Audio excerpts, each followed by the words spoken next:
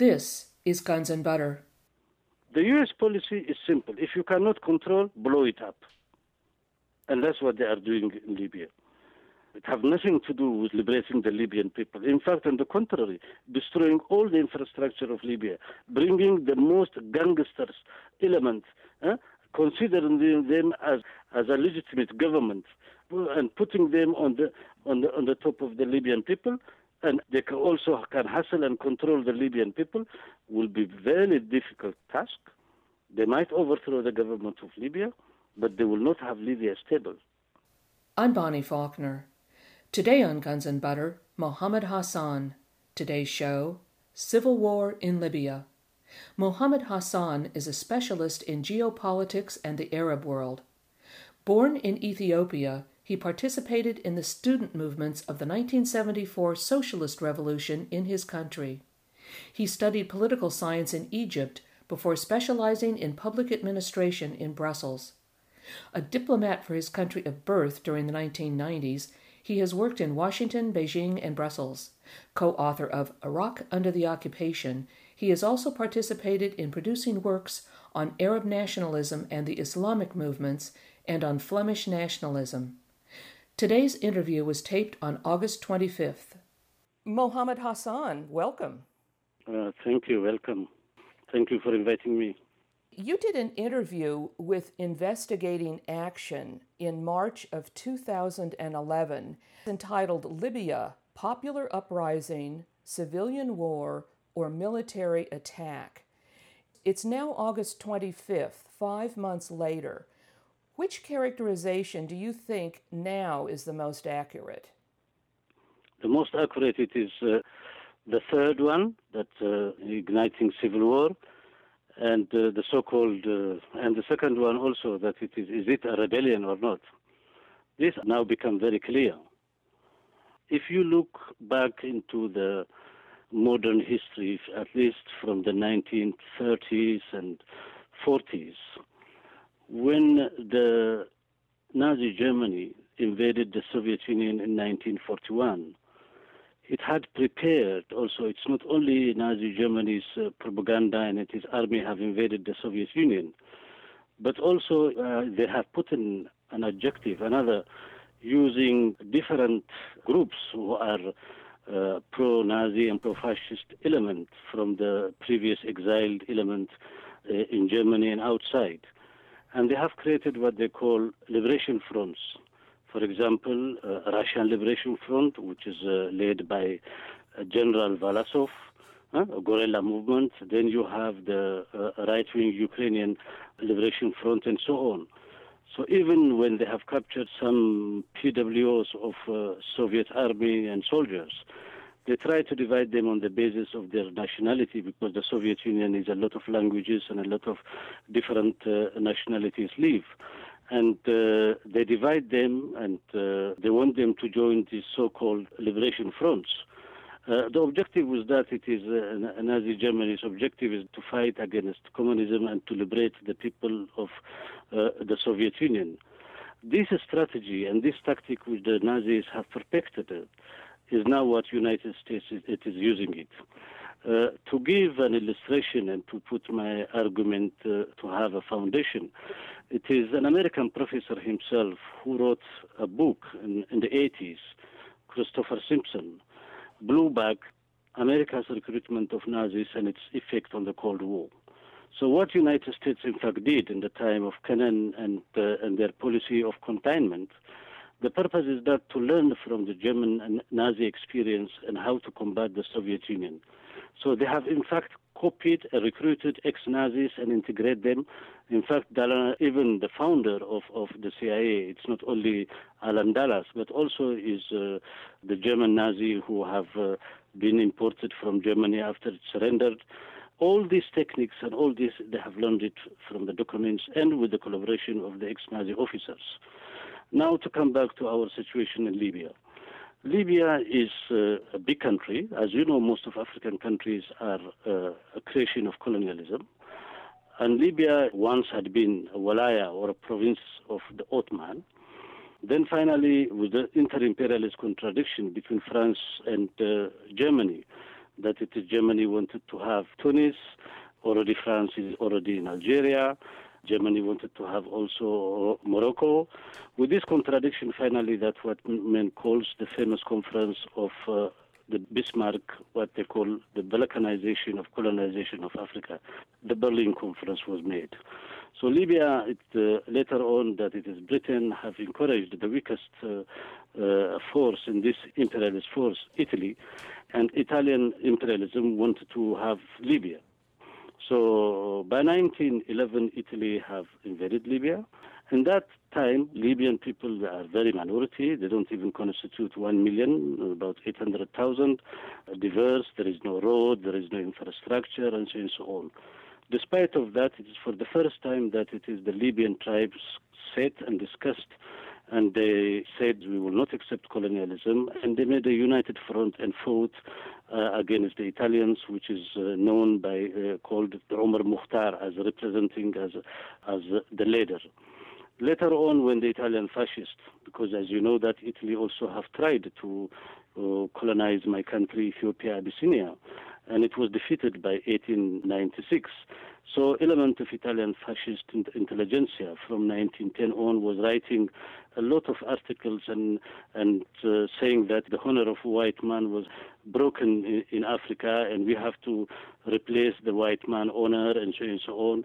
And this was the embryo later on for the fascist movement in Italy, and gradually with Mussolini taking over the power.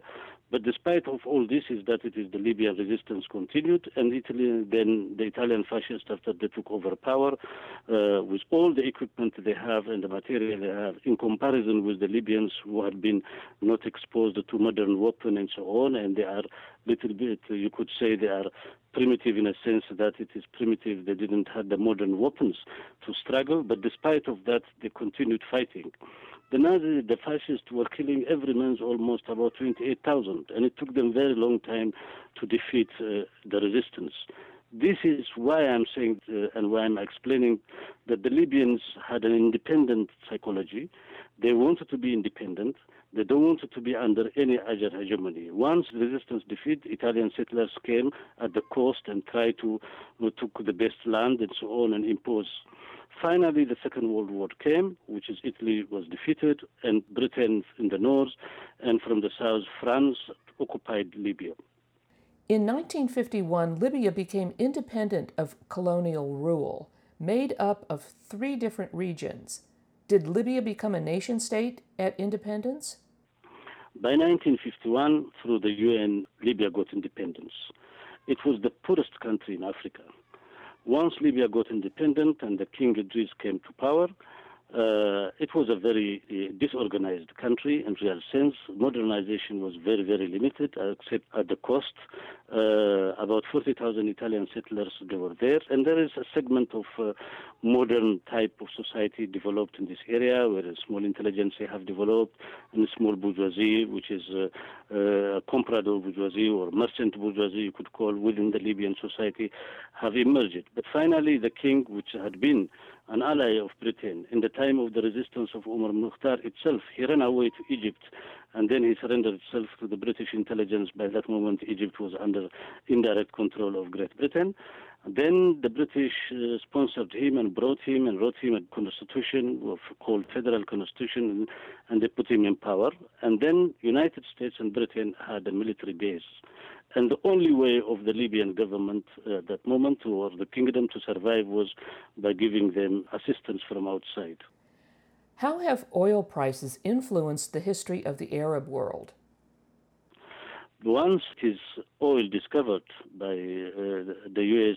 Multinationals, particularly from Texas, and later on big other multinationals discovered, the revenue of the country was increased. Gradually, a little bit urbanization came, but the Libyan oil was sold at the cheapest price. At that moment, 1 barrel of oil of all other countries who are producing from Venezuela until the Gulf countries, it was sold by 90 U.S. cents. But Libyan oil, which is the most expensive, the cleanest one, it was sold 30 cents per barrel. So Libya became de facto a neo-colony with a false flag and with false government. In 1969, 3 colonels overthrew King Idris. What role has the military played in Libya? The only organized group within the Libyan society became the army. And from this army, that the young officers who have been coming from the lowest class of the society, like Gaddafi and his friend, later on took over the power by making a coup, and they call it a revolution, and they took over the power in September 1969. And their assumption and logic and their ideology was based on Nasserism, that Nasser was ruling by that moment Egypt, and they wanted a unity with Egypt based on Arab nationalism and Arab unity, and to unite Egypt and Libya as a first step, and gradually maybe the other Arab countries who are willing to join this coalition to create a very big market, to be independent from the imperialist forces, and to use the resources and to use also Egyptian human resources for Libyan development, because Libya has a very thin population and it is a very fast country. What do you know about the Libyan opposition? Is this a very disparate group? If you look at the group now, which is supported by NATO, are three groups. One group is that it is Al-Qaeda group, which elements from Al-Qaeda, some young people who went and fought in Afghanistan against even the United States, and who came back to their villages and who have some training and experience in combating in Afghanistan. This is one of the Al-Qaeda group. The second group is when Libya had a contradiction with Chad, and some Libyan soldiers have been captured in Chad by Hussein Habre, and he sold them to United States, and the United States took them, it is in the era of Reagan, and brought them first to certain African countries, and finally brought them to United States, and was supported and trained by Langla, the CIA, and were kept until today. Most of them, they became very old, but one of the leaders now of the so-called Liberation Front, it is this CIA-trained officers who have been captured in the time of the Chad War. The other group is that it is themselves who have been in government and in Libya for a very long time, and some of like the Minister of Justice and the one who have been killed, Minister of Interior and all others. This had been corrupt element, in fact, and several years back there was a discussion in Libya, and they have created with a young Libyan woman jurist anti-corruption commission, and there was a lot of file on them and a lot of evidence. She was collecting all the evidences in order to bring them to court. So it is one of the first bombardment NATO did, in fact, attacking that department, particularly the files and archive of this anti-corruption commission.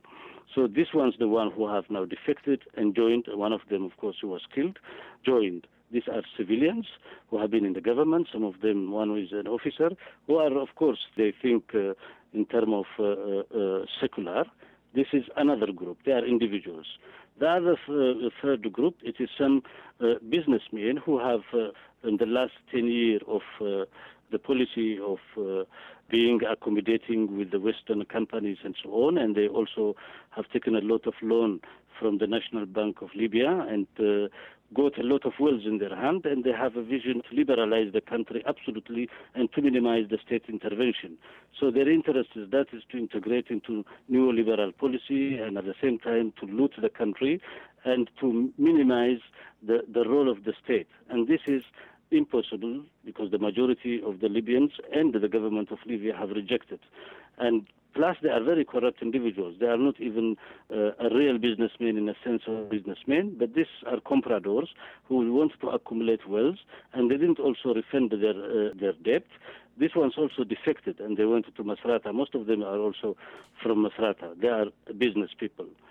These three combinations are called, they are all 60 individuals. You can divide them, and the most active of them, they don't even meet regularly. The most active and who are interested a little bit in politics, about 13 individuals. The others are interested only on their pockets. They have no long-term vision for the country. They have no any political program for their country. They are thinking in terms of their personal interest. So this all group together, that it is suddenly that it is the defeat, that there is the Islamists also, which I have mentioned. They have tried to kill Gaddafi several times, which they didn't succeed.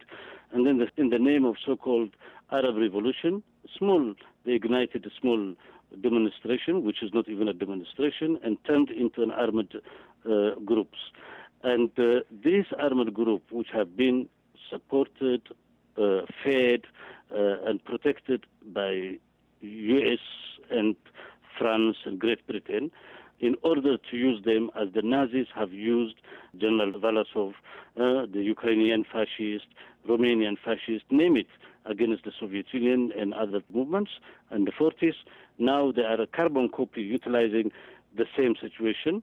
Those who have no any vision for their country, some of them even they are very backward and they have no any agenda for their country, and they have a vision of almost of the Middle Ages. Their position is that to put the Libyan women into the Middle Ages back. I'm speaking with author and journalist Mohamed Hassan. Today's show, Civil War in Libya. I'm Bonnie Faulkner. This is Guns and Butter. How would you characterize the Gaddafi revolution? Could you talk about the influences on Gaddafi?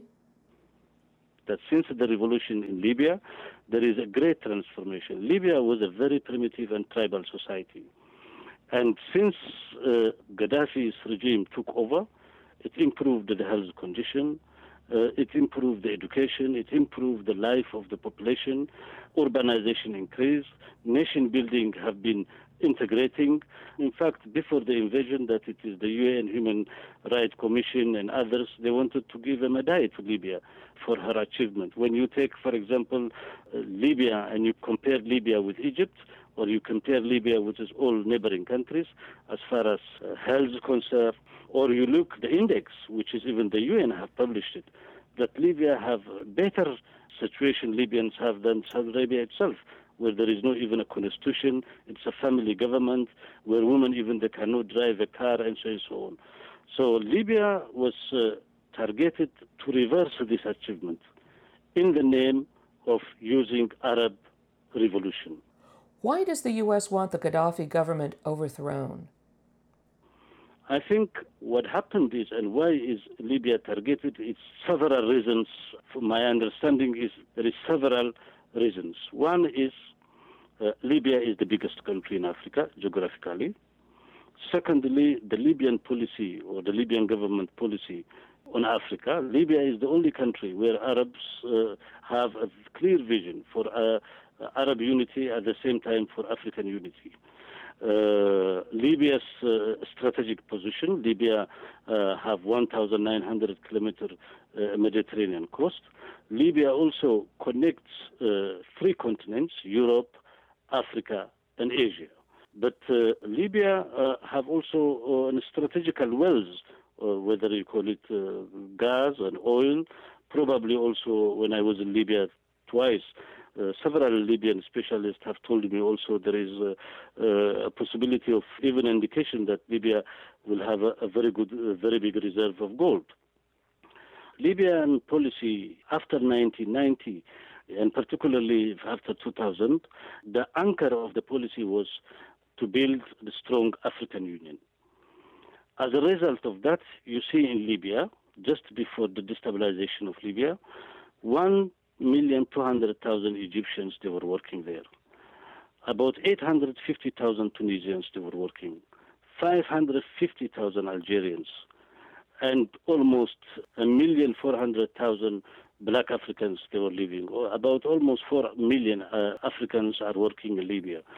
And these African laborers, they are not exploited in the way that the laborers in the Gulf who are living, Asian laborers, their condition is almost in a slave situation. If you take, for example, that it is the domestic woman, Ethiopian, a lot of Ethiopians are working as domestic in the Arab countries, in the Saudi Arabia, Kuwait, Jordan, Lebanon, and so on. They are in a slave situation. They took their passport from them. The families are working. Most of the time, they don't even pay them. They don't allow them to go out. And if you now just look and you just Google in the internet, you see that a lot of Ethiopian girls who have come there because of the poverty and the policy of the government, which is a policy of dehumanizing the Ethiopians in general, a lot of Ethiopian girls are committing suicide. When I was in Libya, I discussed with a lot of black African communities from Cameroon, from Nigeria, from Chad, from all Africa, women and men. In Libya, every Libyan, including the immigrant Africans who are working, health is free. You don't pay anything. You go to the hospital if you are sick. If my wife, for example, me, I'm living there with my family, and my wife, she is delivering, I bring her to hospital. I don't pay even a penny. My children go to school free. Electricity and water is free. Most of the Africans who are working there, and I made an interview with them, they said, I asked them, some of them from Cameroon, some of them from Nigeria. I said, Nigeria is a very rich country inhabited by poor people. Cameroon is a very rich country inhabited by poor people. Most of African countries are rich countries inhabited by poor people. I'm living in Belgium, a very small dependent imperialist country, but it's a poor country inhabited by rich people. Itself, it's a contradiction. What Libya did is that it reversed the table. And these citizens from different African countries, which I discussed with them, they have businesses, their own businesses. You don't need even a permission. There is no red tape. You have the same right as any Libyan. And this forging a unity among the masses of Africans, in one sense. The vision of Gaddafi that it is Libya is not only an Arab country, but so is an African country. 40% of the Libyans are black. They look like Somalis or other African countries. And integrating this diversity into one, saying that, yes, Libya is an Arab country, a Muslim country, a Sunni country. At the same time, also, Libya is an African country. There is no racism among the Libyans. The hospitality among the Libyans is very, very progressive. Their thinking is very open. Most of the young people I met, they are born after the revolution. And before, Libya was very, very, very poor country. I remember a friend of my father is a Libyan who used to work in Ethiopia. When I was very young, and he used to tell me that the level of the poverty among the Libyans, it is a desert, there is nothing, there is no road. This is before the discovery of the oil. So what the Libyan government did under Muammar Gaddafi, it transformed this society. It brought them to a level of civilization. Every Libyan have a house, have a car, have health system. Even if when they finish university, and a girl or a boy who have finished university, they wanted to marry, they get each of them, in order to settle, each of them, they get 16,000 euro. I don't think it's the richest country in the world, as they tell us, that American citizens will get that in order to settle. Or no European countries will do that. But Libyans had the most comfortable life when I compare it with a lot of countries, including Belgium, including Switzerland. That it is Libya, it is used for their own sources. The first time when I went there and I saw the infrastructure, I was surprised. The propaganda outside is that it is led by a dictator. Well, if this dictator, as they call it, is improving the life condition of the people, not only them, including the immigrants who are working there in the country, and they have the same rights, well, I would like to live under this dictator than an African origin president of United States, which United States, that is 35% of the population have no health. A big part, 35 million of American citizens, they are living under the standard of Bangladesh. The majority of American people now, through the crisis and the abuse they did the last 10 years on the American economy, that it is a lot of families have lost their properties. They are in tents. The people who have been 1 million people who have, because of the crisis, or it is the weather conditions in one part of United States, and they have left their houses, still they live now in refugee camps like other refugees, like Palestinian refugees in Lebanon. This situation is not there in Libya. What is your view of what is referred to as the Arab Spring, generally in Tunisia and Egypt? What shocked them, according to me, is the unexpected popular uprising in Egypt. I went to Egypt in 2008. After 29 years, I have been in Egypt and I studied in Egypt. And I just wanted to check what's happening in this country in 2008. When I arrived there, I started talking. There was a Somali Student Association in the center. I went there, and there was an Egyptian man who used to provide us tea. His name is Mohammed, and I talked to him. He remembered me. And I said in Arabic, give me, how is the situation here? Then he started shouting. He said, this country is ruled by mafia, Isaba, gangsters. I was surprised. I asked him, are you really, this is your opinion, or you are trying to mislead me? Then he continued his speech. In 3 days' time, in 3 days my stay in Egypt, I realized that this country is in the verge of a popular uprising. One, Mubarak was ruling the country for 30 years in a military decree. Secondly, the systematical destruction of Egypt, particularly since Sadat and later on Mubarak. Egypt, when I was in the time of the Nasser's legacy in 1970, 85% of internal consumption food was produced inside Egypt. Today, 100% is dependent from outside. 50% of Egyptian budget is only allocated to Cairo today. About 6 provinces of Egyptian provinces, the people are living in a miserable situation. 3 of the provinces, they only eat once in a day, and the other 3 or 4 provinces, they only eat once every 2 days. The number of suicide in Egypt, to give you an illustration, if you check the journal called the Chicago Tribune, in 2008 published that in Egypt, university graduates, young university graduates, 10,679 university graduates, they couldn't find a job and they committed suicide.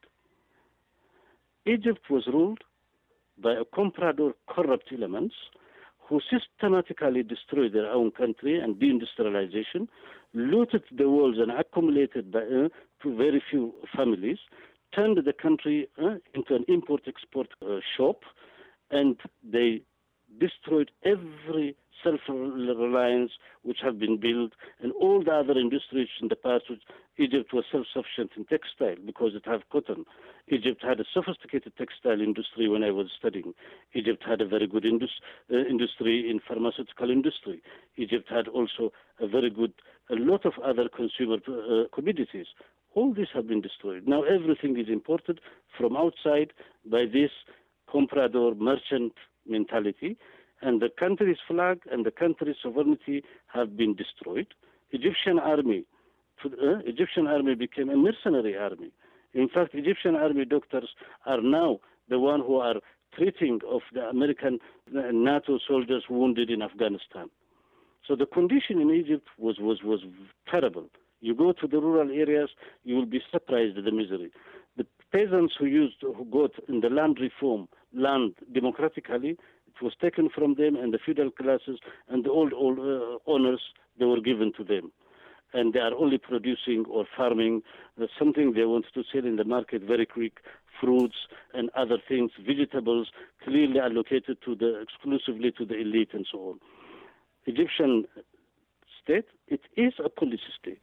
There is 1,600,000 police and security dominating the country. Wherever you go, there is security, whether it is in uniform and non-uniform. And you see the miserable condition of the country. 30 years under a military decree was ruled. The most populous African country, the most populous Arabic country, which had a very strong technical class, highly intellectuals, specialists in all sense of it, but became a miserable country. When the popular uprising, and a spontaneous popular uprising happened, you see the behavior of the United States, particularly President Obama and Secretary of State. They couldn't even comment. They were not even discussing that this is the right of the Egyptian people. What they said, that they don't want to intervene. Yes, that's right. I remember that. I'm speaking with author and journalist Mohamed Hassan. Today's show, Civil War in Libya. I'm Bonnie Faulkner. This is Guns and Butter. What are the geostrategic advantages of Libya that makes it a prime target of imperialism? So why then they intervene in Libya? Why they want to intervene in Syria? This is my second thinking is the geographical position of Libya. Libya have 1,900 kilometer coast, the biggest Mediterranean coast. One wants to control that. Second, of course, the oil and the market, but the most important is to control and to have a military base in Libya. Because United States, after the collapse of Eastern Europe in 1989, the U.S. designed a policy for the continent. By that moment, it is immediately in 1990, Clinton coming to power and to presidency, and Anthony Lake developed a theory which is called how to control Africa. You need to have the anchor states.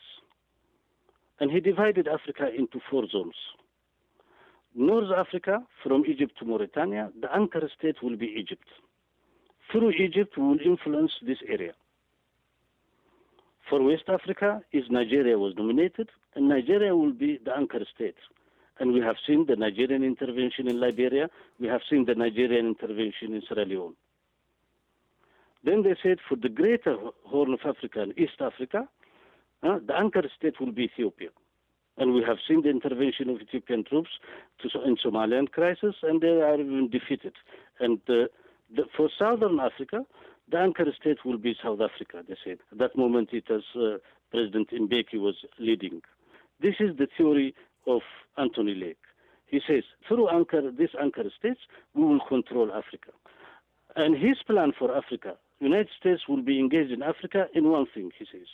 One, food security, just to pump American food as food aid through US aid and so on. Not food in a sense that Africans can mobilize their own resources. Africa is a rich continent while inhabited by poor population. Africa have everything. So instead of mobilizing the population and having to stand in their own 2 feet and to decide their own sovereignty, no. We will send them food, and food aid will be our main objective. And the third is to fight, or what he called to combat AIDS or HIV. This was the advisor of Clinton was considering the role of United States will be in Africa.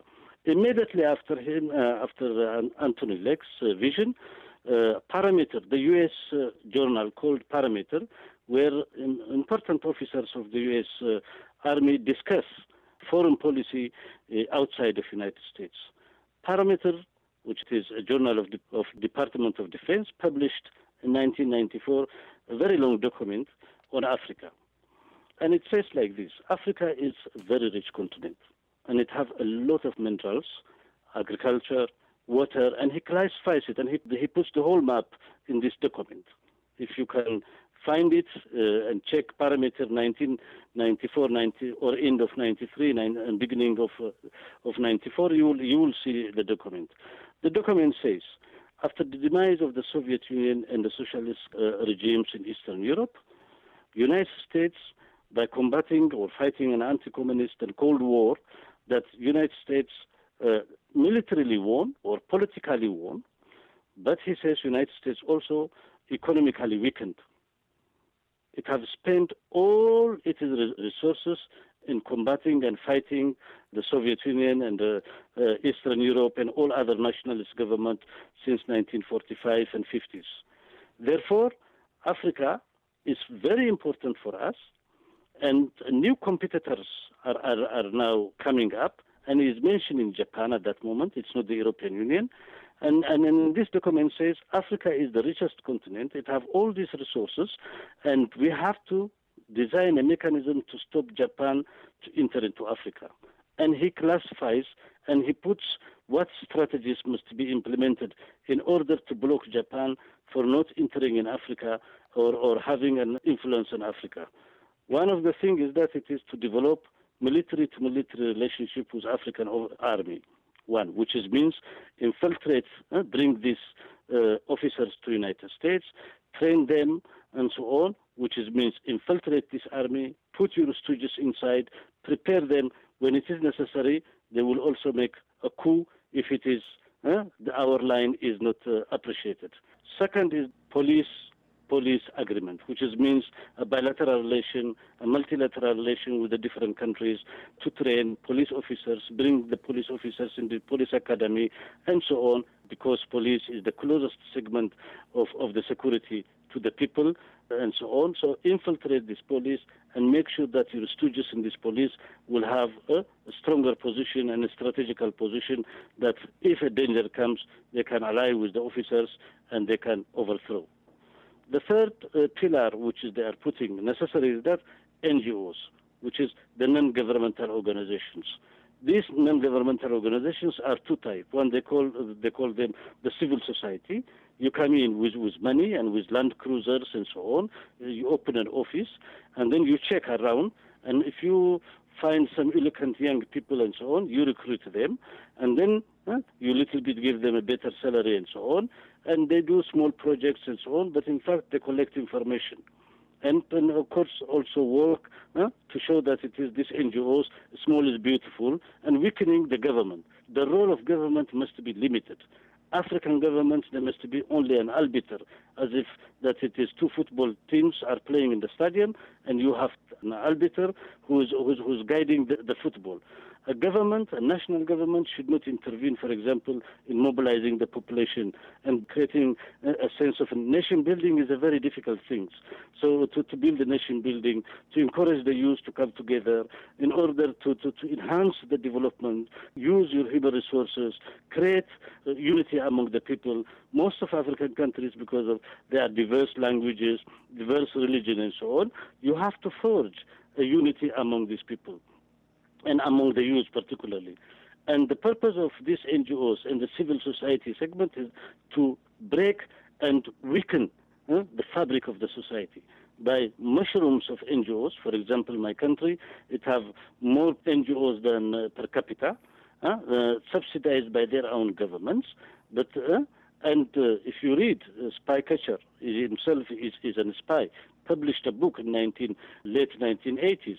He explained how the intelligence service, like the MI5, the MI6, infiltrate in these so-called NGOs and so-called even UN organizations like FAO and so on, collect data and so on, and weaken the structure and the body of that country. This is one of the pillars also which Anthony Lake and that document, the U.S. policy was on Africa. The purpose is that to destabilize, weaken, divided that country in order to control them. This is the strategy of the United States. The Libyan leadership developed Arabo-African policy. It entered South-South policy. It used the resources for their own. Not only that, the Libyan government have been very generous for a lot of countries by providing them assistance. To give you, since the war started in Libya, the aggression against Libya, Djibouti, where there is now American military base there, the population in Djibouti are suffering. Why they are suffering? All the oil for electricity was coming from Libya, subsidized by Libya. That the ordinary people in Djibouti is suffering because of the invasion against Libya, that the Libyan solidarity was broken. This is Libya's role in the continent. So once the popular revolt happened in Egypt and their puppet regime is, at least the head collapsed, the Tunisian popular revolt and the dictatorship of that country collapsed, there is a panic came within the interest group or within the North. So they have to invent a new revolution, which is a counter-revolution, one against Libya and the second against Syria. And as we see now, NATO, these ragtags, if you read Foreign Affairs, which is the American journal itself, about several months, just when the so-called Libyan issue was started, if you read that, the Foreign Affairs itself says, these are ragtags who have no any vision. They are just mercenaries, utilized. Some of them even, they are not Libyans, they are foreigners. As you see now, when they have entered to Tripoli, they brought some gangs who speak Arabic from outside, paid them, and then other elements with the support of special troops from Great Britain and France and so on. They brought them through the sea and smuggled them to the capital. And with the bombardment of NATO, now you see they are looting the city and killing. What about AFRICOM, the African Command, now headquartered in Stuttgart? Will AFRICOM be playing a big role in the future of Libya? The objective is for United States and NATO is simple. For United States is to build a big military base for AFRICOM. AFRICOM is a NATO for Africa, which United States have a plan to wants to dominate the world, according to them, but which is most of African countries has refused to give any military base to AFRICOM. Using now their strategies that to overthrow the government in Libya, put their puppet, bring back the military base which have been kicked in the 1970s after the Libyan revolution. And Libya, because it is a very big country, you can control the Mediterranean. You can also control the other African countries. It have border with a lot of African countries. And this AFRICOM will be the main pillar of the U.S.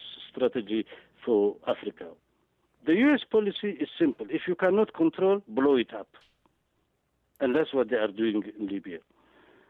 It has nothing to do with liberating the Libyan people. In fact, on the contrary, destroying all the infrastructure of Libya, bringing the most gangsters element, considering them as a legitimate government, and putting them on the top of the Libyan people, and they can also hustle and control the Libyan people, will be very difficult task.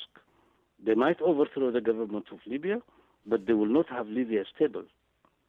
To give you an illustration, I just got today an email from a Tunisian friend who have left from Tunisian border, and he reached Tripoli this morning, and he sent me a very long email. Most of the cities from the border of Tunis until Tripoli still is in the hand of the government of Libya. Zawiya is in the hand of the government of Sarman, and all. He wrote it in details. And he says also about in Tripoli, he said that it is a lot of media propaganda and a lot of exaggeration.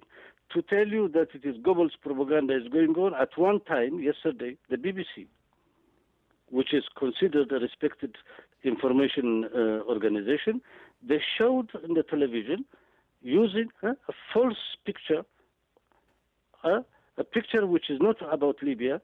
They just took a picture from India and they just said that there was a big number of Indians. Probably it was in the election time, the Indians taking their flag, and a lot of them coming out in a very green area and so on.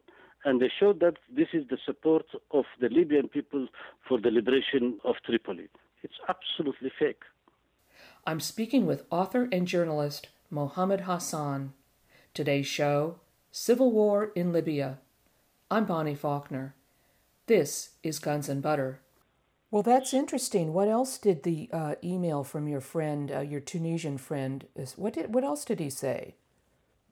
He says these ragtags, so-called revolutionaries, when there is no bombardment, they disappear. Once the NATO bombardment starts, they appear. And most of the time, they are, I don't know, maybe they are sleeping in the day and they are not, they are protecting themselves, they are hiding. But what is happening now, he said, is that every part of every commune and every area of Tripoli reorganized itself and put the self-defense mechanism to protect their homes, to protect their business, to protect themselves. And trying also to discover who are from outside by stopping the cars, asking the identity card. He says that he was walking in the center of the city and he didn't see them. So the propaganda now, if you look on all the televisions, they are concentrating on Bab al-Aziziyya. And they are saying that it is Gaddafi and his son, they have disappeared. They are in the tunnel. They are opening doors there and there. We are checking and so on. They don't show you the capital itself. They don't show you the population. They don't show you any movement. They don't show any testimonies. They are, in fact, repeating the same propaganda, the same pictures. So on the ground, the balance of forces on the ground is totally different. If this Tunisian can travel from the border, from Tunis, the whole night, and arriving in the morning to Tripoli. He says it is true, it is not the same. We have taken the same way when we were together twice. He said the last time when we were there, the checkpoints were not so much. Now he said, yes, there is a lot of checkpoints. They check the cars, they stop you everywhere, they ask, they inquire, and most of them are the popular forces of the region and the Libyan army, who's controlling. And he arrived to the capital. But they told us in the news that the so-called revolutionaries have closed this road, that the high officials of Gaddafi government, of Gaddafi regime, cannot escape to Tunisia, which is not true. The issue is very simple. There will be a lot of propaganda the coming weeks and months, but the struggle in Libya will be a very long struggle. So United States, again, for the third time, for the fourth time, another Muslim country destabilized and brought it into civil war. They did in Somalia, then Iraq, then Afghanistan, and now Libya. And none of their objectives they have achieved. In Afghanistan, they are spending and squandering the American public money, and their strategical objective, it's not realized. Take even the puppet government of Karzai, in one of the mines in Afghanistan, was given to the Chinese company. Chinese, without shooting one bullet, are winning the contracts. In Iraq, the same. It's only Esso, American multinational oil company, had won the auctions. Probably also will be in the future in Libya, the same. Squandering the American working people's wealth. In fact, as the British historian Paul Kennedy said, the rise and decline of great power. United States literally is a declining power. It has a very strong military. It consumes more. In fact, if your economy is not dynamic, if your production capacity doesn't support your military adventure, then you are a declining power. And United States is a declining power, and it is also an adventure, what they did in Libya. It's an adventure, and it is a panic. I see it from a panic. It's not even a well-studied one. One, they created contradiction within the hate among the Libyans. To give you one illustration, the so-called revolutionaries captured the black Libyan in Benghazi. I met the family, the father and the mother and so on. And let me tell you about that. His name is Hisham. He is from somewhere about 80, 90, 100 kilometers from Tripoli. He left and he went to Benghazi. He left on Thursday. Thursday night, after he arrived there, he called to his mother and he said that I have arrived in peace, it's okay, my mother, don't worry. And he talked to his father and to his brothers and sisters, even to his fiancée. On Friday, when this problem happened, he was captured. And they are asking him, you are a foreigner, because this is the media and Al Jazeera itself, Al Jazeera's main lie, you see, on this Hisham's case. They stopped him and they captured him and they said, you are not Libyan. He said, but I'm Libyan. And he was talking in Libyan accent. And the people and these gangs, some of them are even drug addicts and so on, and criminals released from prison, they were saying, you are not Libyan. Finally, he had a mobile in his telephone, and they took from him and they called the father while the father is in his work. They said to him, we have captured your son here, and so on, and we are going to kill him, and we cut him into pieces. He said, but why you do that? What? My son is a simple citizen. What he did to you? They said, no, it's not us who killed it, it is the system. He said, why? How? You captured my son. It is not the system. It is in your hand. They said, no, it is you have to mobilize to organize a demonstration against the government. But he said, you are the one you captured my son. Why I have to organize that? And then they stopped, disconnected the discussion, and they called his brother, the younger brother, and the same conversation. So the brother was a bit intelligent. He said, I wanted to speak with my brother. Is it true? He even thought it is a joke. Then he spoke. He said, yes, it's true. And the way they killed him, you can't imagine, that they cut him into pieces. What was the objective? As I have told you, 40% of the Libyan people are black Libyans. Capturing a black Libyan and killing him by another gang Libyans who are very primitive or maybe drug addicts or name it that. What was the objective? To create hate, isn't it?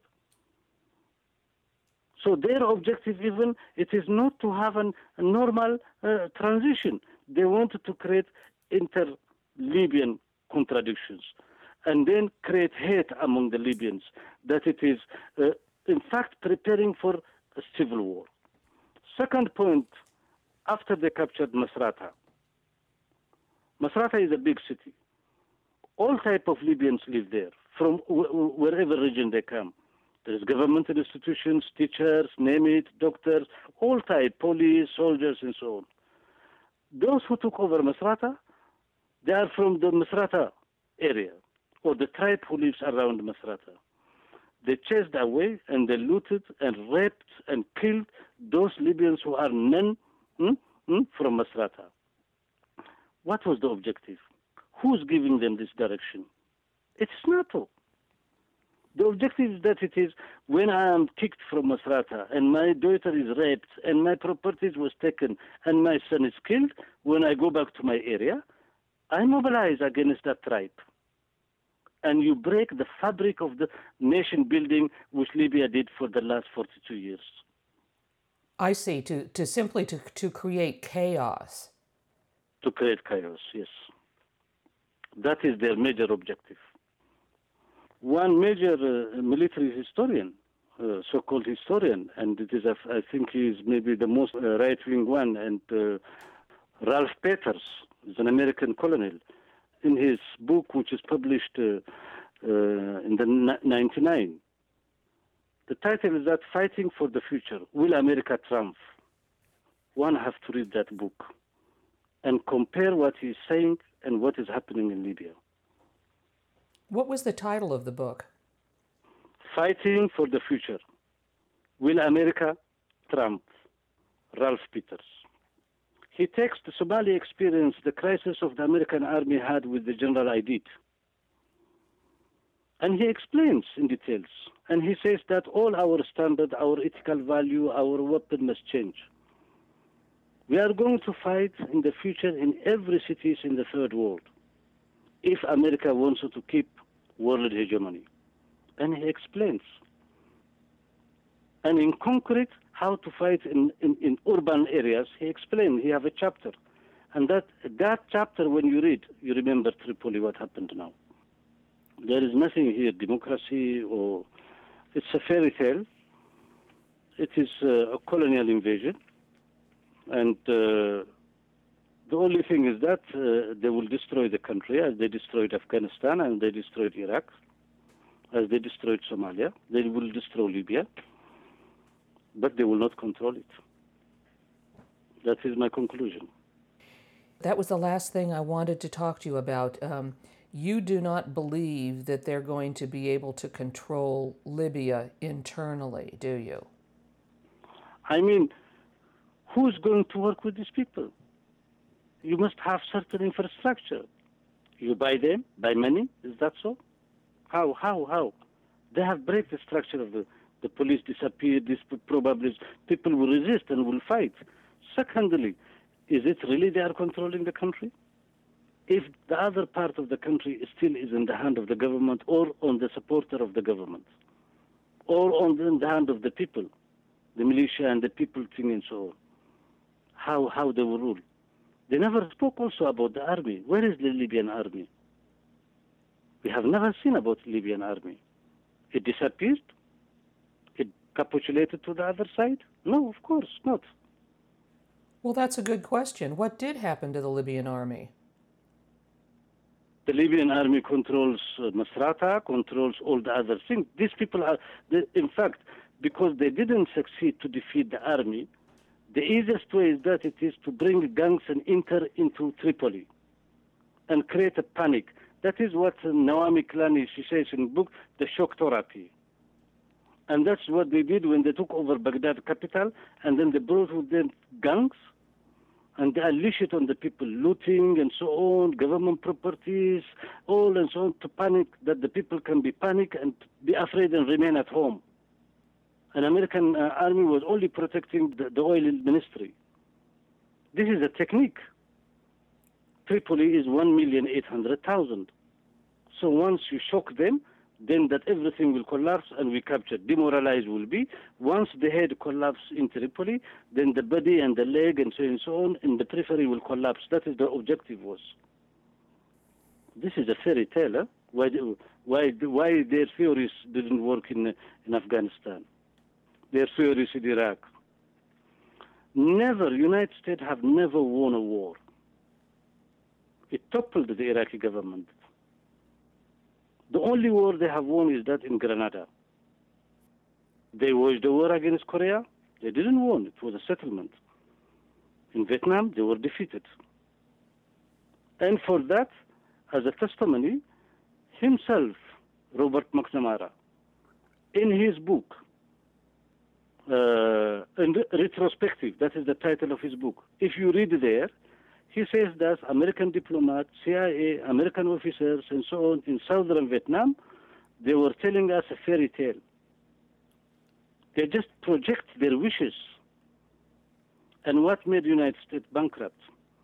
From being one of the most dynamic economy in the world, now it is almost a bankrupt state.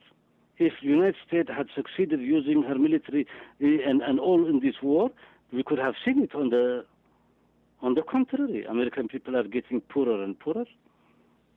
American industry are dwindling.